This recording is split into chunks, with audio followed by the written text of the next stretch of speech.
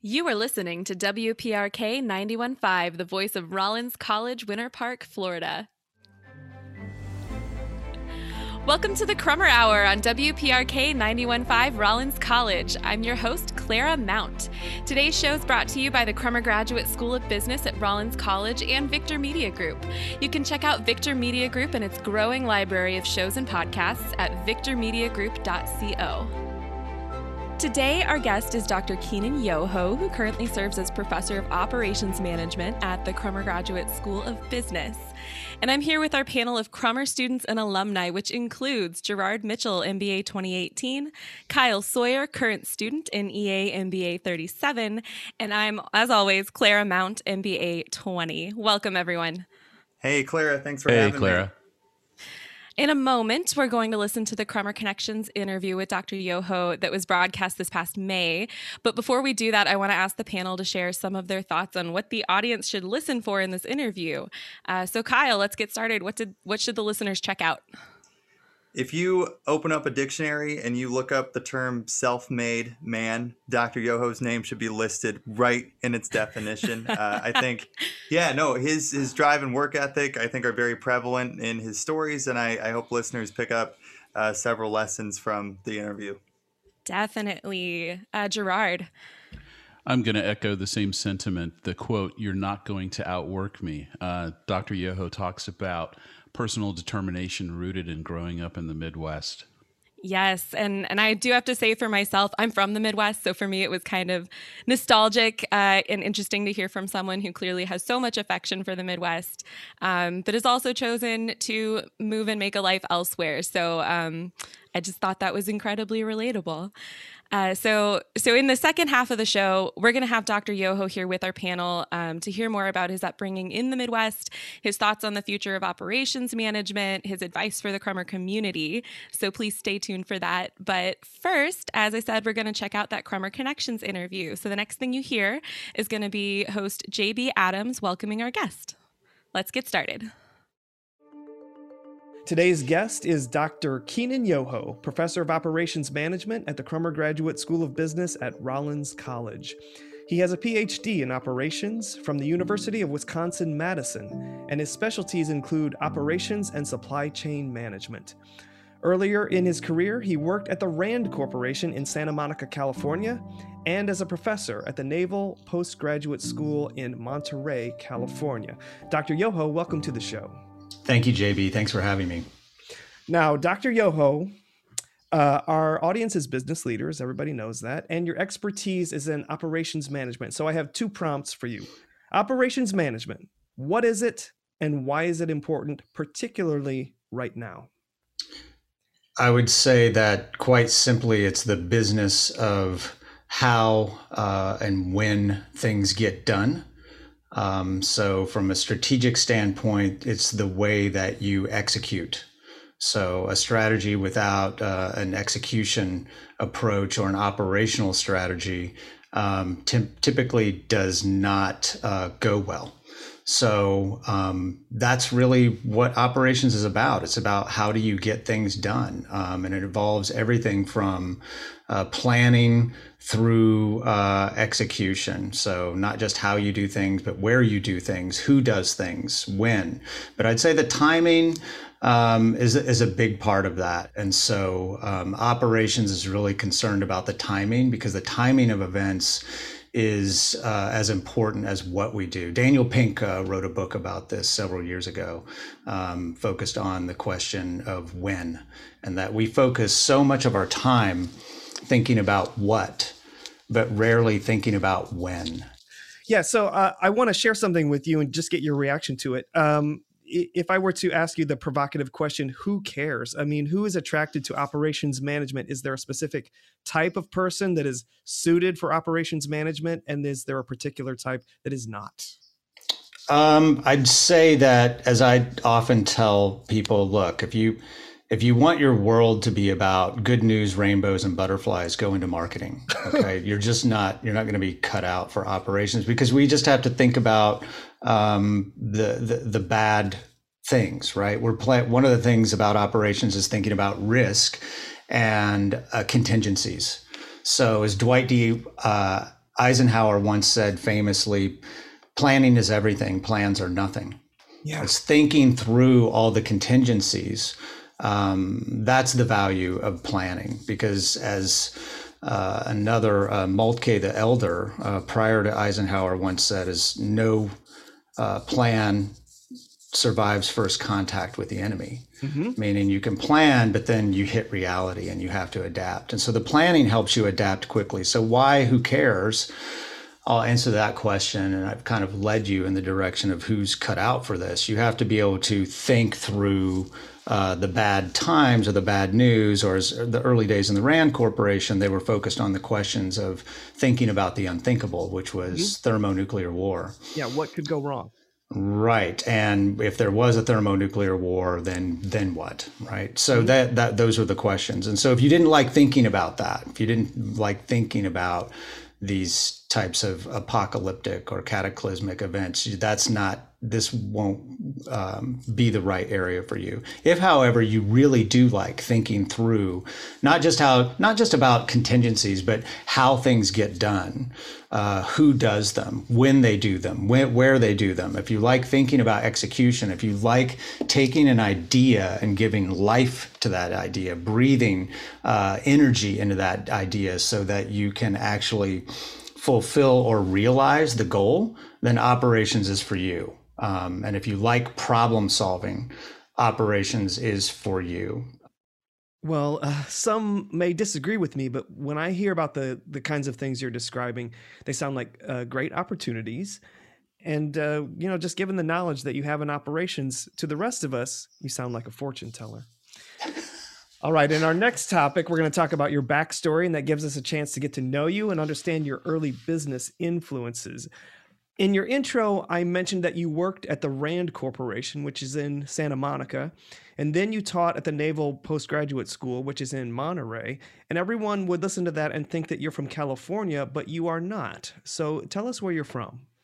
I'm not. I grew up in the Midwest. So I grew up in Bloomington, Indiana, which is a college town where Indiana University is. But it was also a one-time factory town. And it's also has a lot of a pretty large rural population around it. And so that's, where I grew up and went to high school. There were 2 public high schools in town when I was growing up, and I went to one of those public high schools in Bloomington. And I just want to ask you, because I can relate in many respects, do you think that there is a meaning to Midwestern? Do you speak Midwestern? What does that mean to you? Wow, that's a really, freighted one. Yes, it's intentionally freighted. There are a lot of stereotypes around Midwesterners. I would say that one kind of defining part of it for me was family. People tend to stay there. Yep. Right. So there's multiple generations, in the same place, and many people, members of their families have only left for war. And then they come back typically. So in the context of Bloomington, Indiana, and your generation, I'm assuming Generation X, what would you say influenced your early perceptions of business? What were some role models for you? I really didn't think about business that much when I was a young person growing up. I was very, very interested in music. And I would say that music was one of the biggest transformational parts of my life and led me in some very different directions. And it was because my parents bought me a snare drum when I was in 5th grade and got me a drum teacher. And I happened to have a fantastic drum teacher. Yeah. Tell us who it was. Who he's Kenny Aronoff. So he's probably one of the most famous and biggest studio drummers out there. But Kenny was a student at Indiana University in the music school at the time. He was in a small apartment there in Bloomington, and I would go over, and he would introduce me to very fundamental rudiments in drumming. Very, very, and if you listen to him talk these days, you'll see he's very, very focused on the rudiments of drumming. And then at the end, he would always throw on a record, an LP, and set me at the drum set, and I just got to drum. And so that was really, really an inspiring time. He was full of all the energy that you see today in him, very uplifting and inspiring. And that set me off on my path for music, which then led me to an entire cohort of people that I probably would have never met without music. So music opened doors for you. For the sake of people who may not know Kenny Aronoff, what acts has he been associated with?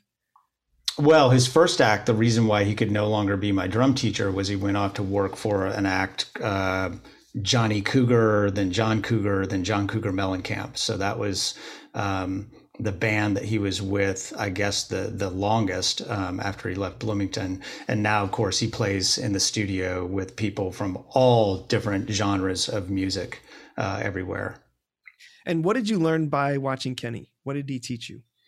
He was really passionate about what he did. He knew exactly what he wanted to do, and the kind of the path that he wanted to be on. And he'll tell you in his own stories about he had considered classical music. He became a rock musician, but he knew what he wanted to do, and he also took risks to do it. He flew out to New York for the I believe it was New York for the audition. And he's written a book about this experience. So I'll leave it to everyone to check out his book, Sex, Drums, and Rock and Roll.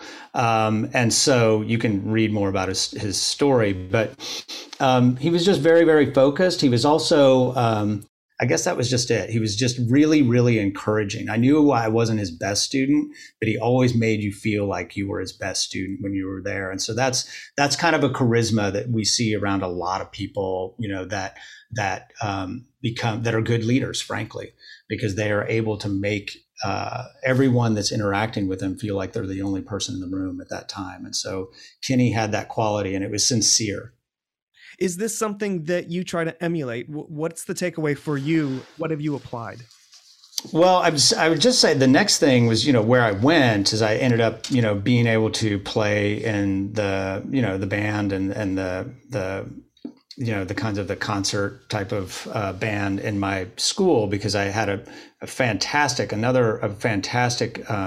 music teacher and the head of the bands that, let me in after not a very impressive audition at all.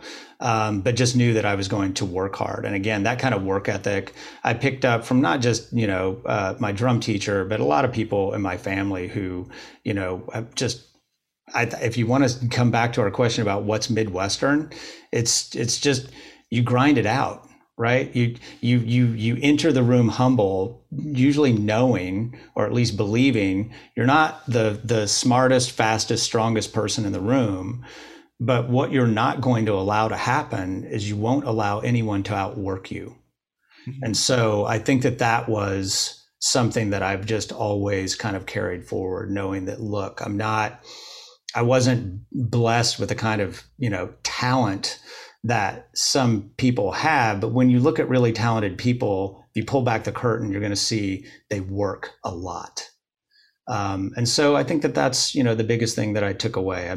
I apologize. I kind of lost the thread on your question. So I hope I answered it. No apology necessary. And actually, if I may say, the apology, how Midwestern of you. That is almost Canadian. Almost Canadian. But I'm saying that as a fellow Midwesterner, and I can completely relate to mm-hmm. just the idea that you put in the hours, you put in the time. Our guest is Dr. Keenan Yoho, and we'll be back in a moment to learn more about his professional journey. Please stay with us. Hi, I'm Mallory Bliss, an Early Advantage MBA student at Crummer Graduate School of Business at Rollins College. When I was searching for my next opportunity after graduation, an MBA at Crummer was the best opportunity for me. I was nervous about starting at Crummer with my science background, but my fears were calmed on the very first day. Crummer is helping me pursue my aspiration of working in the pharmaceutical industry. For more information on the Crummer Early Advantage MBA program, visit crummer.rollins.edu.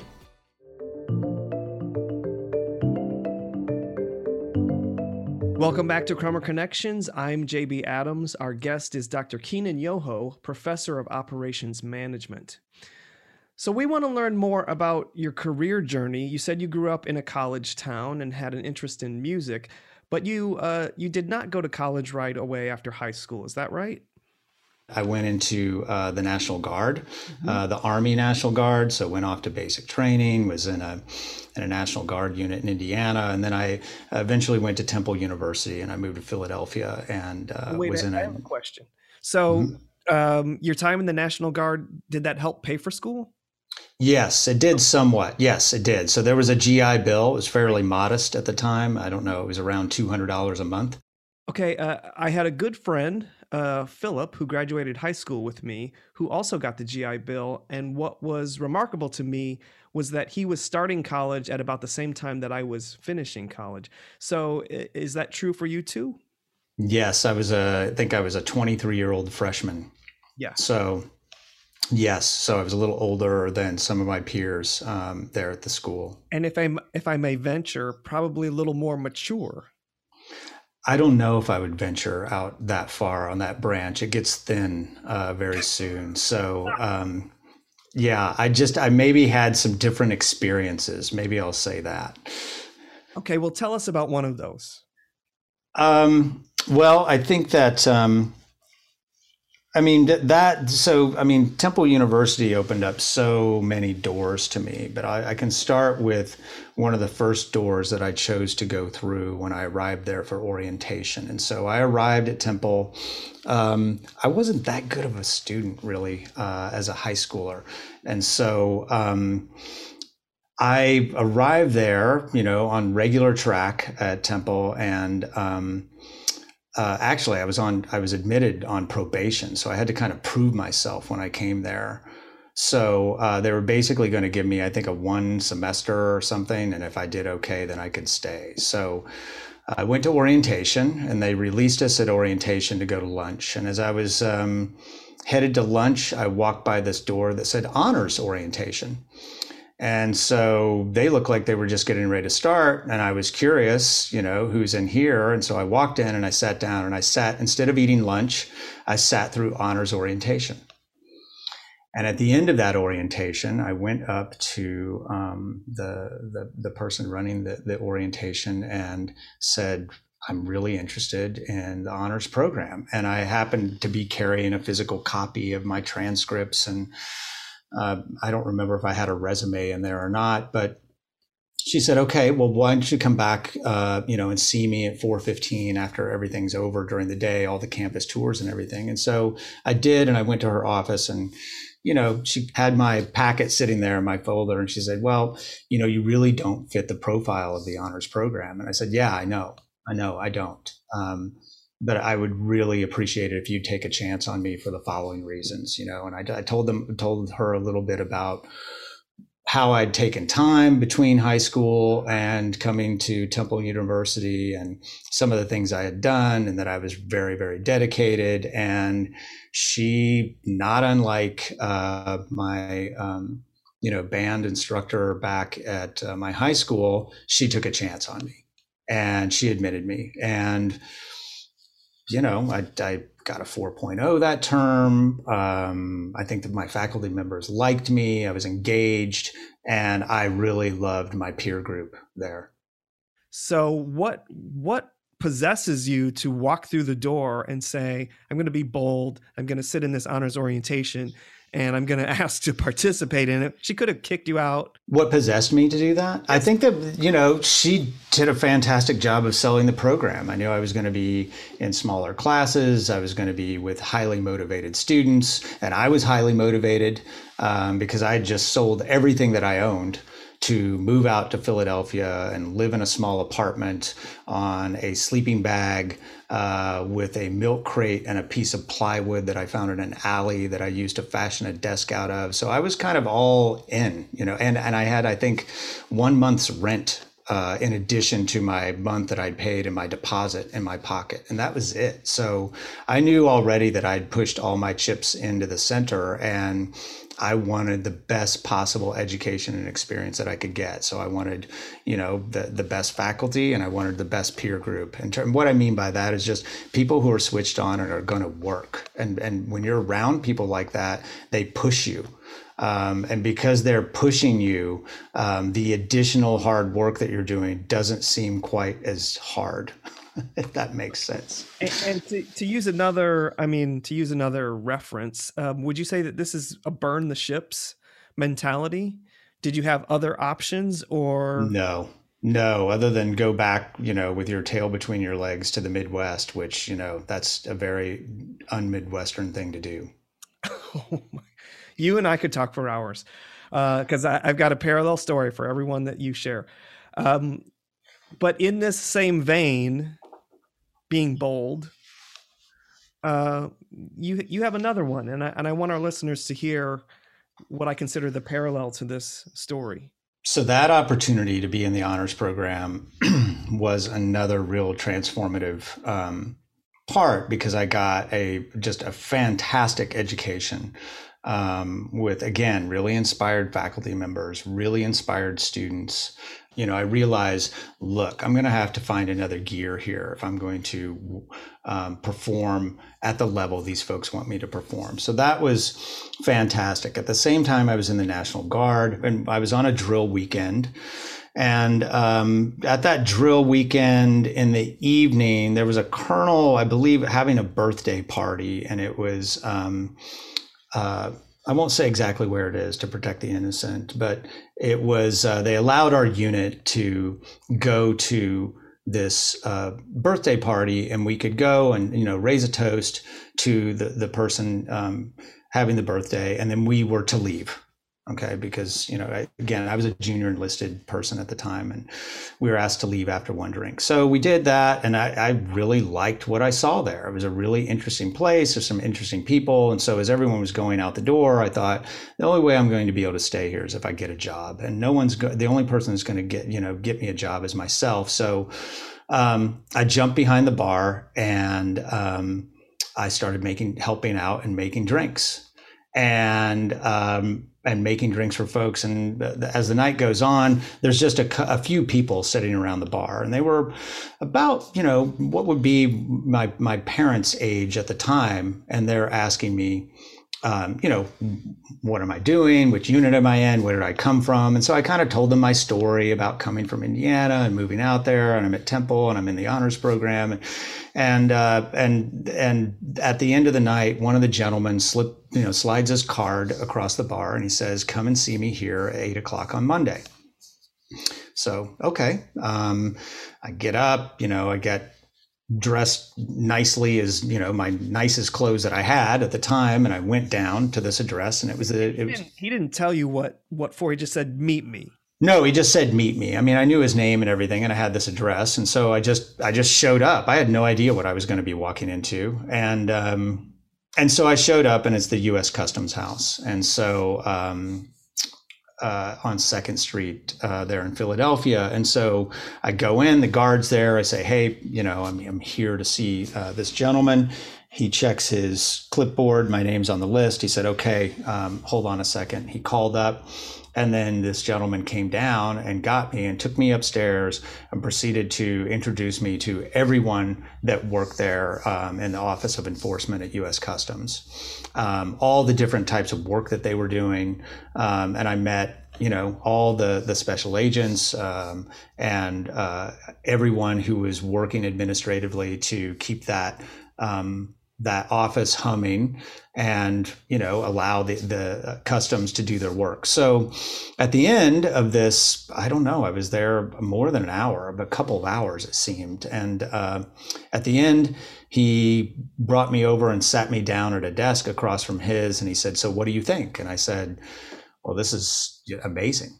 this is a really incredible place, and the work that you're doing is really, really exciting. And I have to also just say, I was an intelligence analyst in the National Guard, and so he said, "Great, so do you want the job?"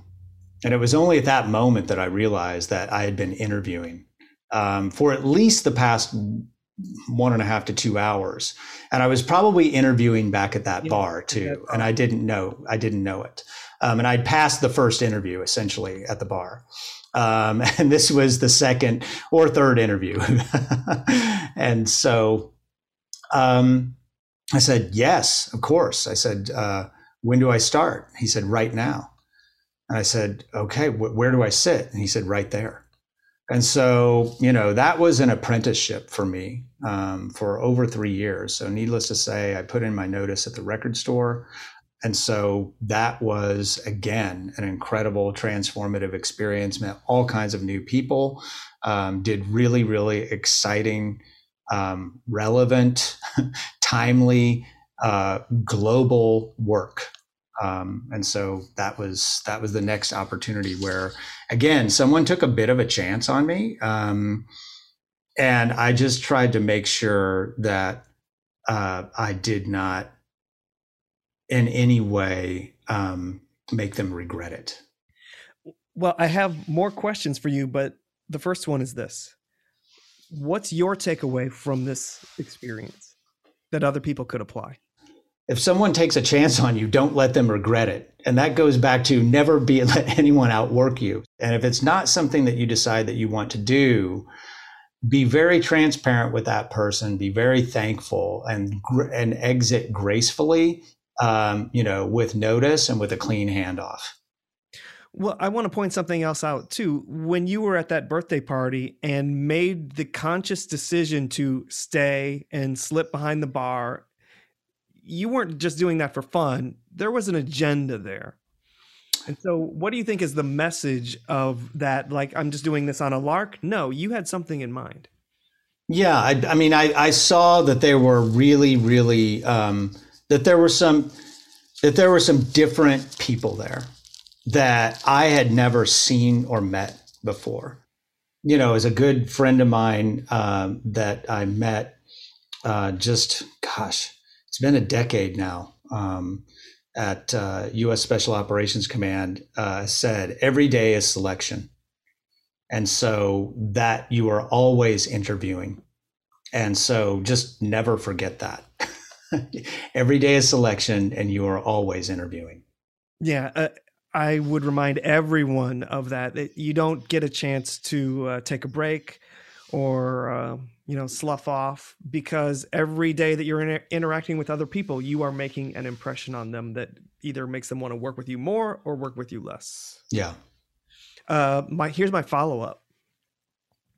Is it in your nature to be bold? And is there ever a downside? Is there ever a time when being bold didn't work or had a negative effect? Let me address that last one first. Probably yes, but none that I remember. That's part of your nature too. And that's, I think, partly because I think that regret tends to follow what we didn't do. Mm. And so I don't, are there things that I've done that I regret? Of course, of course there are. But I think some of the big regrets through that follow you, that haunt you and hunt you throughout the rest of your days, are those things that you didn't do, that you decided not to go through that door because you were embarrassed or you were afraid or you thought you weren't worthy.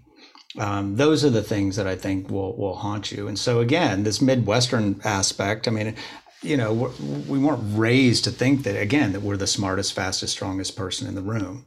Right. There's that certain kind of, humility and self-deprecation and really just, hey, we're not the big shots, right? The big shots are in New York and Los Angeles. Yeah. You live in Indiana. That's not where the big shots are. So, but I think that, just kind of coming back to this, and redirect me if I'm veering off, because I got at that last one first, which was about the things that I didn't do. But the boldness is in my nature? Not really.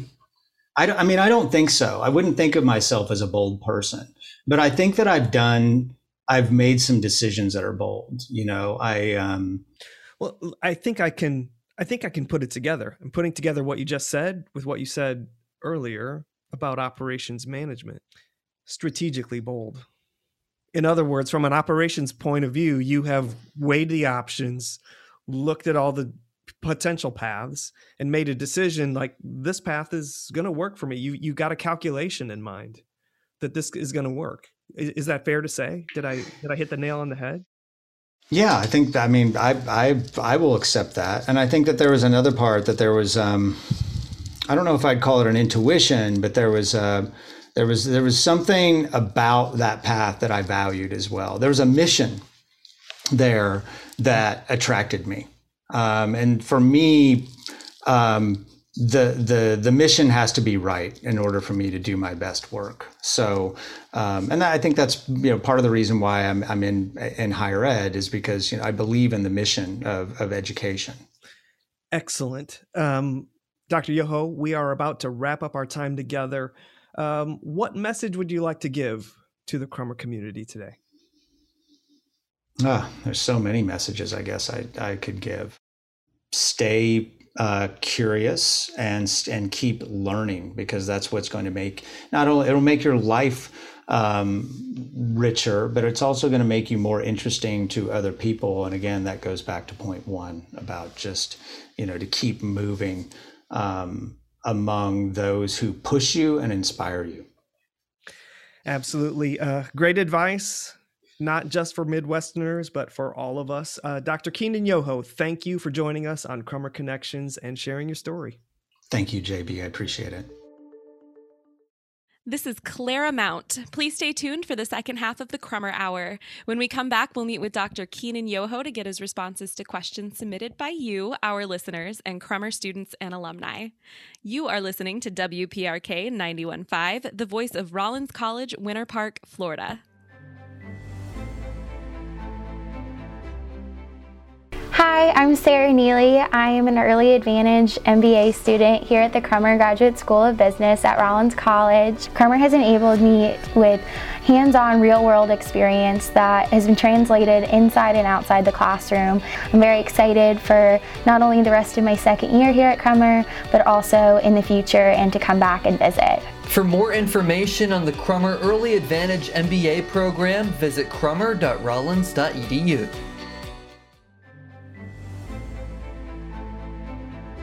So in today's Crummer Hour, we were talking with Dr. Keenan Yoho. He is a professor of operations management at the Crummer Graduate School of Business.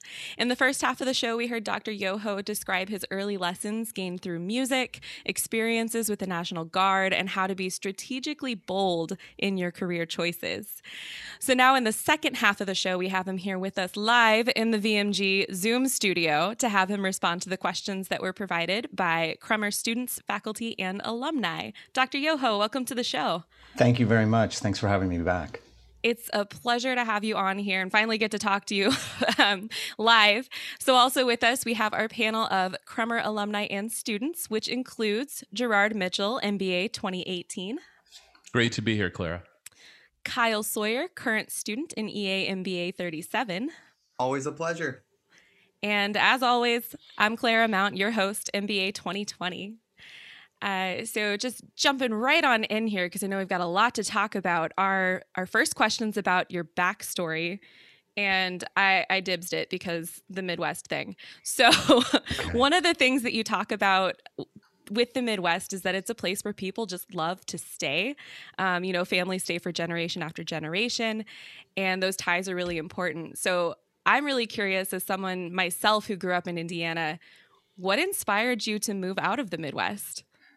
Well, it was not easy for the reasons I may have stated in our earlier hour together, but because all of my friends and my family were there, so that's always a very, very difficult thing to move away from. But the town that I grew up in, like so many towns in the Midwest and in the Northeast, was deindustrialized. So there were 5 factories there.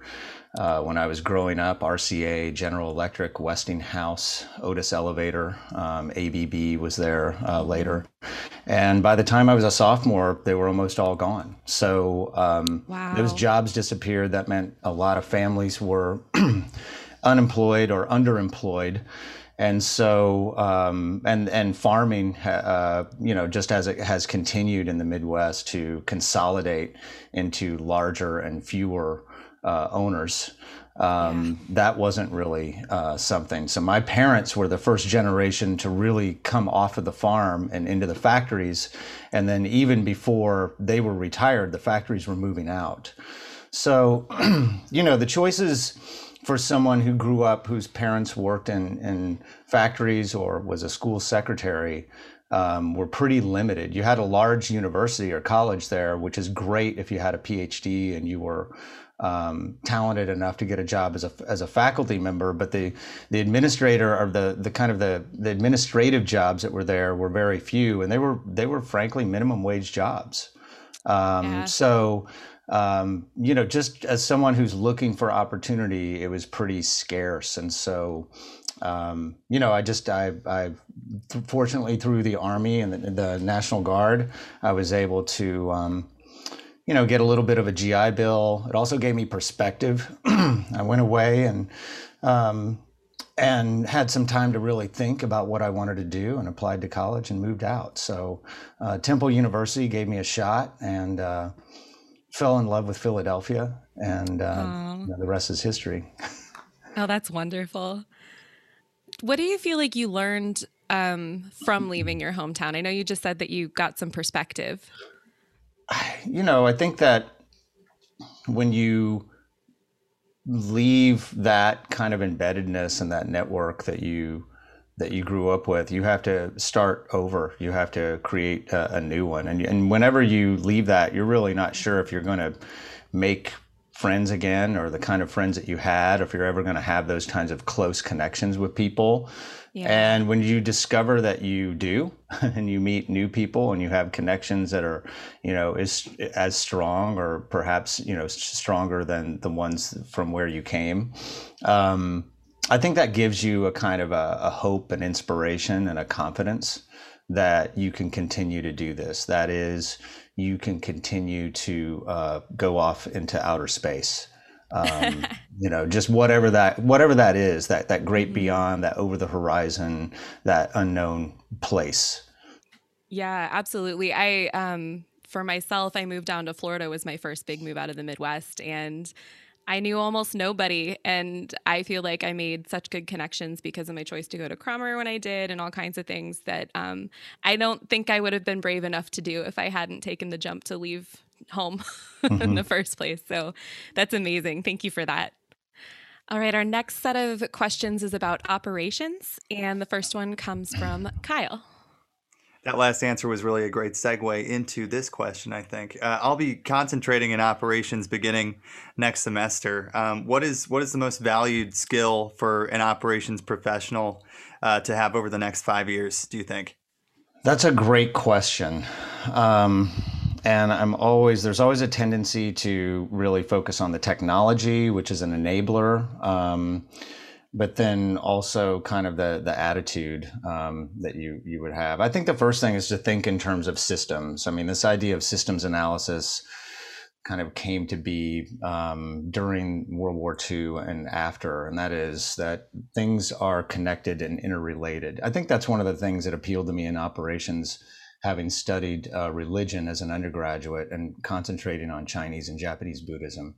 And people say, well, how did you make that leap from Chinese and Japanese Buddhism into operations? And I said, well, they both share systems thinking. That is that you cannot touch or even look at something without changing it or being changed. And so this kind of interconnectedness of things, I think you have to just first accept that whatever you're looking at is the result of lots of things that you probably cannot understand or see at the moment. And so You have to be curious and careful and cautious with your conclusions, but also very deliberate, steadfast, and intentional. And so those things are true of meditation, and they're also true of operations. So I would say that, if you think that way, and if you can get yourself in that kind of an attitude, then of course things like data visualization and learning SQL, Transact SQL, and all those other things are going to help you. But you can have all of those skills as a computer scientist and not be a good operational thinker or an operations manager. And so I think that having that attitude, first thinking about things in terms of systems, thinking about things in terms of flows, thinking about things in terms of processes, and then also about what kind of world do you want to create? Because as I've often said, the world is a competitive, grinding place because we've made it that way. And so as we continue to make things cheaper, better, faster, especially the faster part, that faster we love, but that faster also grinds us into dust. And so thinking about what do I want to make fast, what do I want to make slow is also important, because as someone who's going into operations, you are changing the world. You are creating something. And so thinking about that, again, from a systems perspective, what is going to be the consequence of what I do here? Yes, I'm going to build a highway and it's going to make things go faster and I'm going to get to move commerce, but I just plowed it right through the middle of a neighborhood.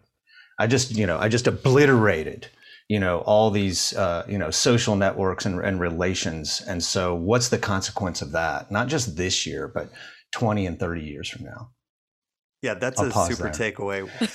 No, that's fantastic. No, I love the Buddhist connection to all that as well. That's really fascinating. Yeah, you're making me wish I'd concentrated in operations. Our next question is coming from Gerard. I'm all about operations. I believe operations is everything.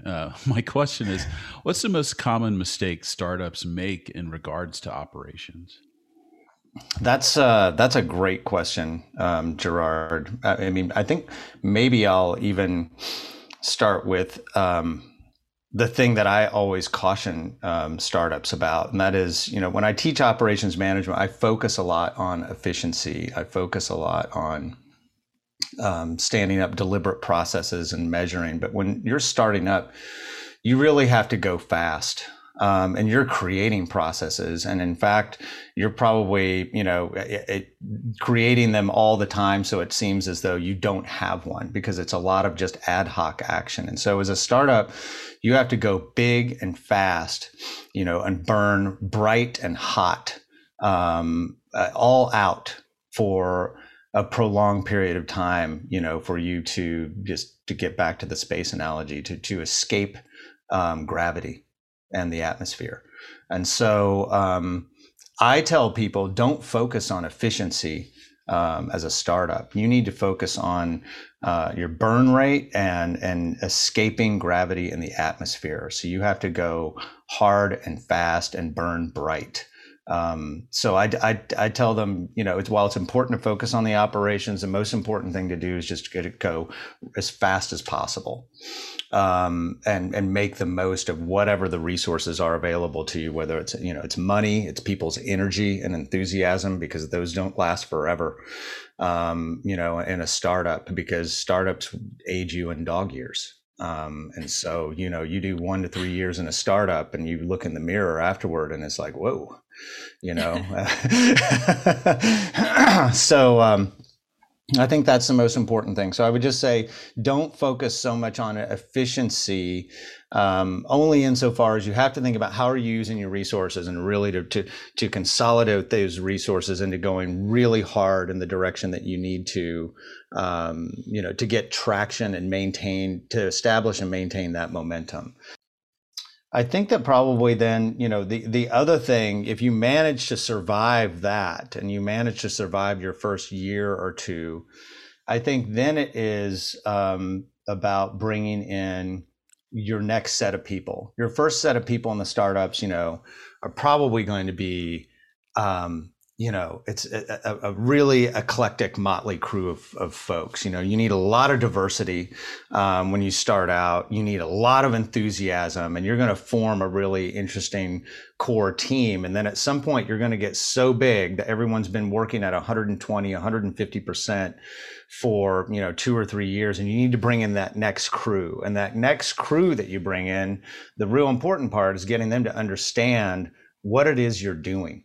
Because what they're looking at right now is, at that point, at 2 years out, is very different than what, the thing, that spark that started it all. And so how do you imbue those people with the sparks so that they, can you want them to be creative too, because you need to help them to take you to that next level. But how do you imbue them with that spark and that enthusiasm to go? And the next thing that they do when they start to go, now you're probably starting to focus in very deliberate things. Like, now we need a marketing strategy.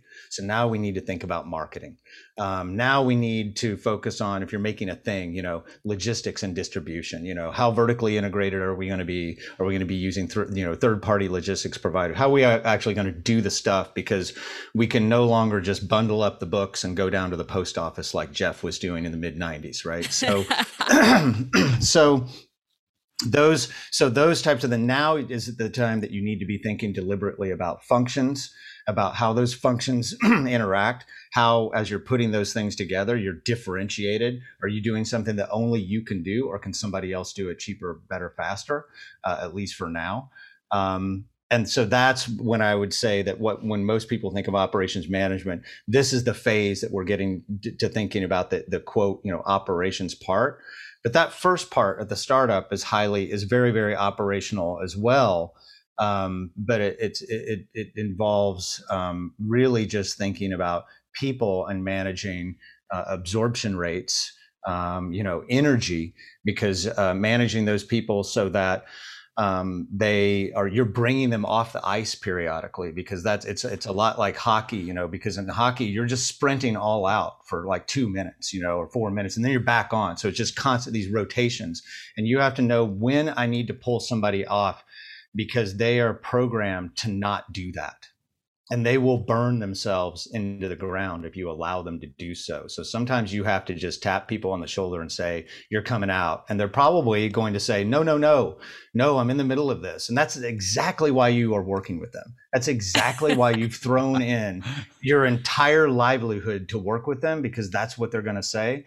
But you have to look around and take care of one another to make sure it's like, yes, I understand, but you need to take a break because we need you later.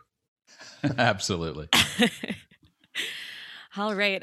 Our next question, is from me. So I want to know why are operations experts so underrated in organizations? I think they do it to themselves. A lot of folks that are in this area, that we think of things in terms of, throughput rates, flow rates, inventories, a lot of, efficiency, and those things make most people's eyes glaze over. And so there's less focus, I think, at times on what are we trying to do, what is the outcome or the why, and to really focus back on that. Why are we doing this? So I have to think that that's probably why that's happening. I am seeing a shift. I'm seeing something where, supply chain management was just seen as this really, box kicking, dull, eye glazing area that's starting to get the eye of finance, or finance is starting, which is really kind of the decision-making arm of the firm, for better or for worse. But people realize, look, you plan operations for financial outcomes. If you're working in a for-profit, you plan operations for financial outcomes. If you're a nonprofit, then you're budgeting for operational outcomes. Mm-hmm. So can you run a school or, a nonprofit, any type of nonprofit like a business? Yes, but it is different. You're budgeting for operational outcomes as a nonprofit. In a for-profit, you're planning operations for financial outcomes. So if you're not thinking about the operations, then I don't know what to tell you in terms of just focusing on the financial outcomes. So I think we're starting to see a bit of a change and some waking up, but I think that in many instances, folks in the operations area have done it to themselves. And I always tell people, look, you be thinking operationally, but when you go into a room to talk with senior leaders, do not talk about, efficiencies and throughputs and flow rates. Talk about the outcomes and talk in terms of whatever the unit of measure is. If it's in for-profit, dollars have to be a piece of that. And you need to be talking in terms of dollars. If it's a nonprofit, you need to be talking about the mission outcomes of that nonprofit. Here are the results or the outcomes that we are producing. Because that's all the operational part. That's, you're doing that for something. So. Yeah, that's wonderful. I mean, I'm thinking it's like telling a story. It's like going into the room and being willing to tell a story about what you do and make it meaningful for the people that are listening. I think that you've hit on one of the greatest skills and what has always been one of the most powerful human skills is storytelling. And as I tell my son, that's what separates us from squirrels. I mean, it's just one of the things. But human beings, we're storytellers, and that's what will motivate and inspire people to change and create. And so I think storytelling is so underrated. Different people have talked about this, about the power of storytelling. I mean, Scott Galloway now these days talks about it. Daniel Pink has talked about it. And I think that ability to tell a compelling story is really a really important part of business. You're listening to the Crummer Hour on WPRK 91.5 Rollins College. Our guest is Crummer professor Dr. Keenan Yoho, and we'll continue our conversation with him in just a moment. Stay with us. Hi, I'm Guy Fagan, an Early Advantage MBA student at the Crummer Graduate School of Business at Rollins College. My time during undergrad at Rollins College was incredible. I took every opportunity to get involved on campus. I joined the Tau Kappa Epsilon fraternity, and I was also a member of the varsity men's tennis team. Crummer has an amazing reputation in the area, so it was a no-brainer. For more information on the Crummer Early Advantage MBA program, visit crummer.rollins.edu.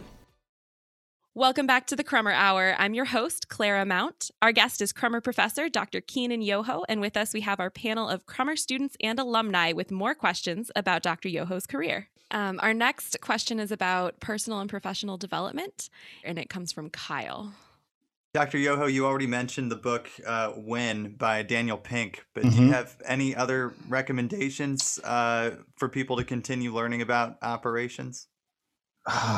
Well, to learn about operations, I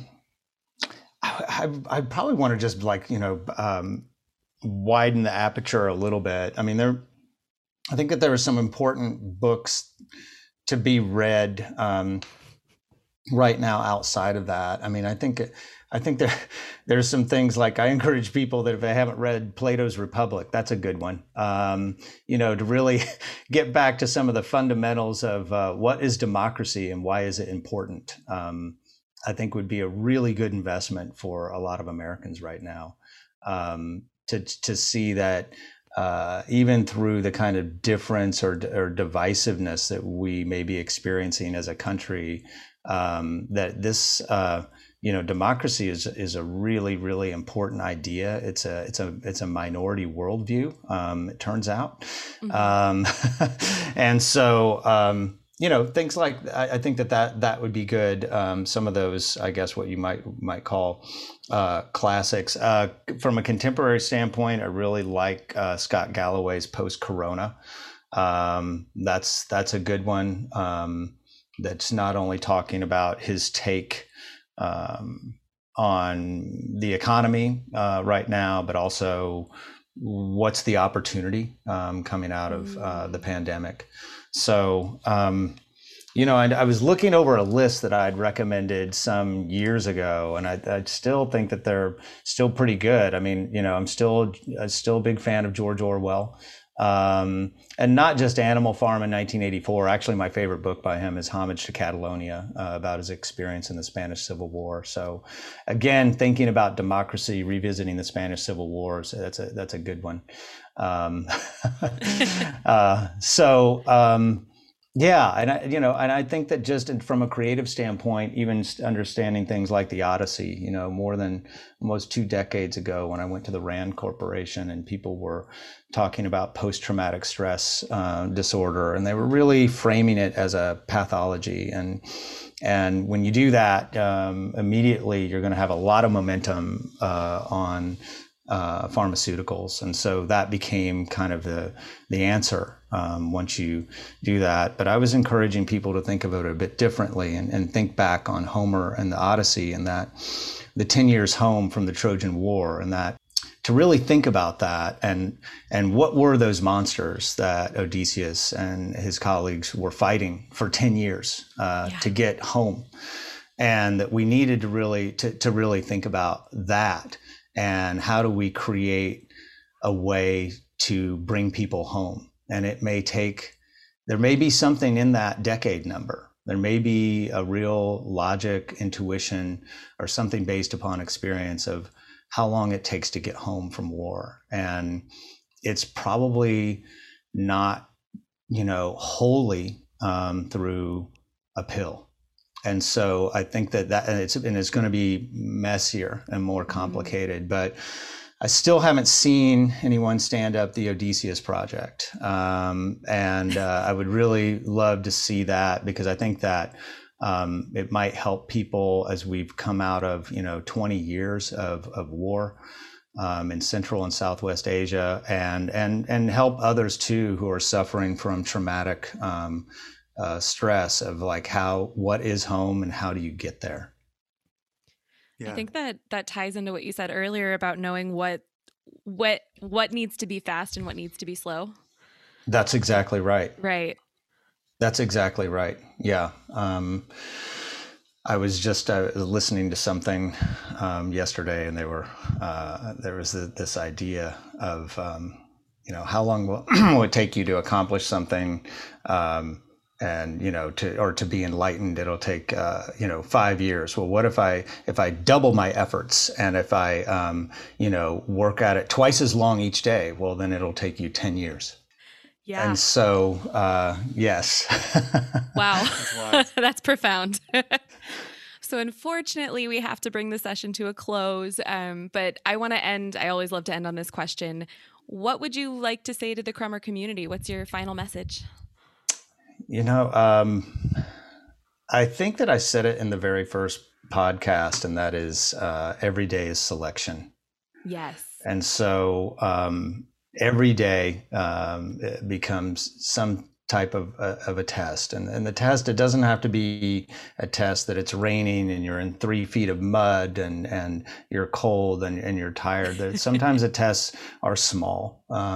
Sometimes it's that you're in a hurry, and you could hold the door for the person behind you, or you could decide that there's just enough space between you that it won't be completely offensive for you to let it close on them. And those little things, I think, add up, not just in the way that they impact others, but that type of compassion to others extends to ourselves. And if we aren't compassionate with ourselves, it's hard to be that way with others, and vice versa. And so every day is selection in the decisions that you make and how they're going to impact not only you as a person as you grow and develop and move through your life course, but how they impact others. And so there would just be, I guess that would be it, is that every day is selection. I love that. Thank you so much for that message. And I want to say, Dr. Yoho, thank you again for joining us here on the Crummer Hour. I'd also like to thank our panel representing the Crummer Graduate School of Business, Gerard Mitchell and Kyle Sawyer. And just thanks for being here, everybody. Thank you very much. Thanks for inviting me. Absolutely. This was great. Thank you, Dr. Yoho, for all your wise words and pieces of discussion. My pleasure. I had a great time. Thanks so much. Thanks for listening. We'll be back again soon with another episode. Today's Crummer Hour has been brought to you by the Crummer Graduate School of Business at Rollins College. Now is a great time to consider enhancing your career success by pursuing an advanced degree in business. And the Crummer School offers a variety of educational programs to help you become a global, responsible, innovative business leader. To learn more about the programs and begin the application process, go to crummer.rollins.edu. The Crummer Graduate School of Business. Experience excellence. The Crummer Hour is a production of Victor Media Group. It's the mission of Victor Media Group to make the world a better place by making ourselves better people. If you like this show, follow Victor Media Group on your favorite social media platform or visit our website at victormediagroup.co. Today's show was hosted by Clara Mount and executive produced by Gerard Mitchell and JB Adams, with sound editing by Aaron Trinka. Our gratitude goes out to Greg Golden, Director of Student Media at Rollins College, and the entire team at WPRK, as well as Mike Brown and Loveland Finley in Crummer Alumni Relations for their gracious help and support. This is Clara Mount, and until next time, Fiat Lux.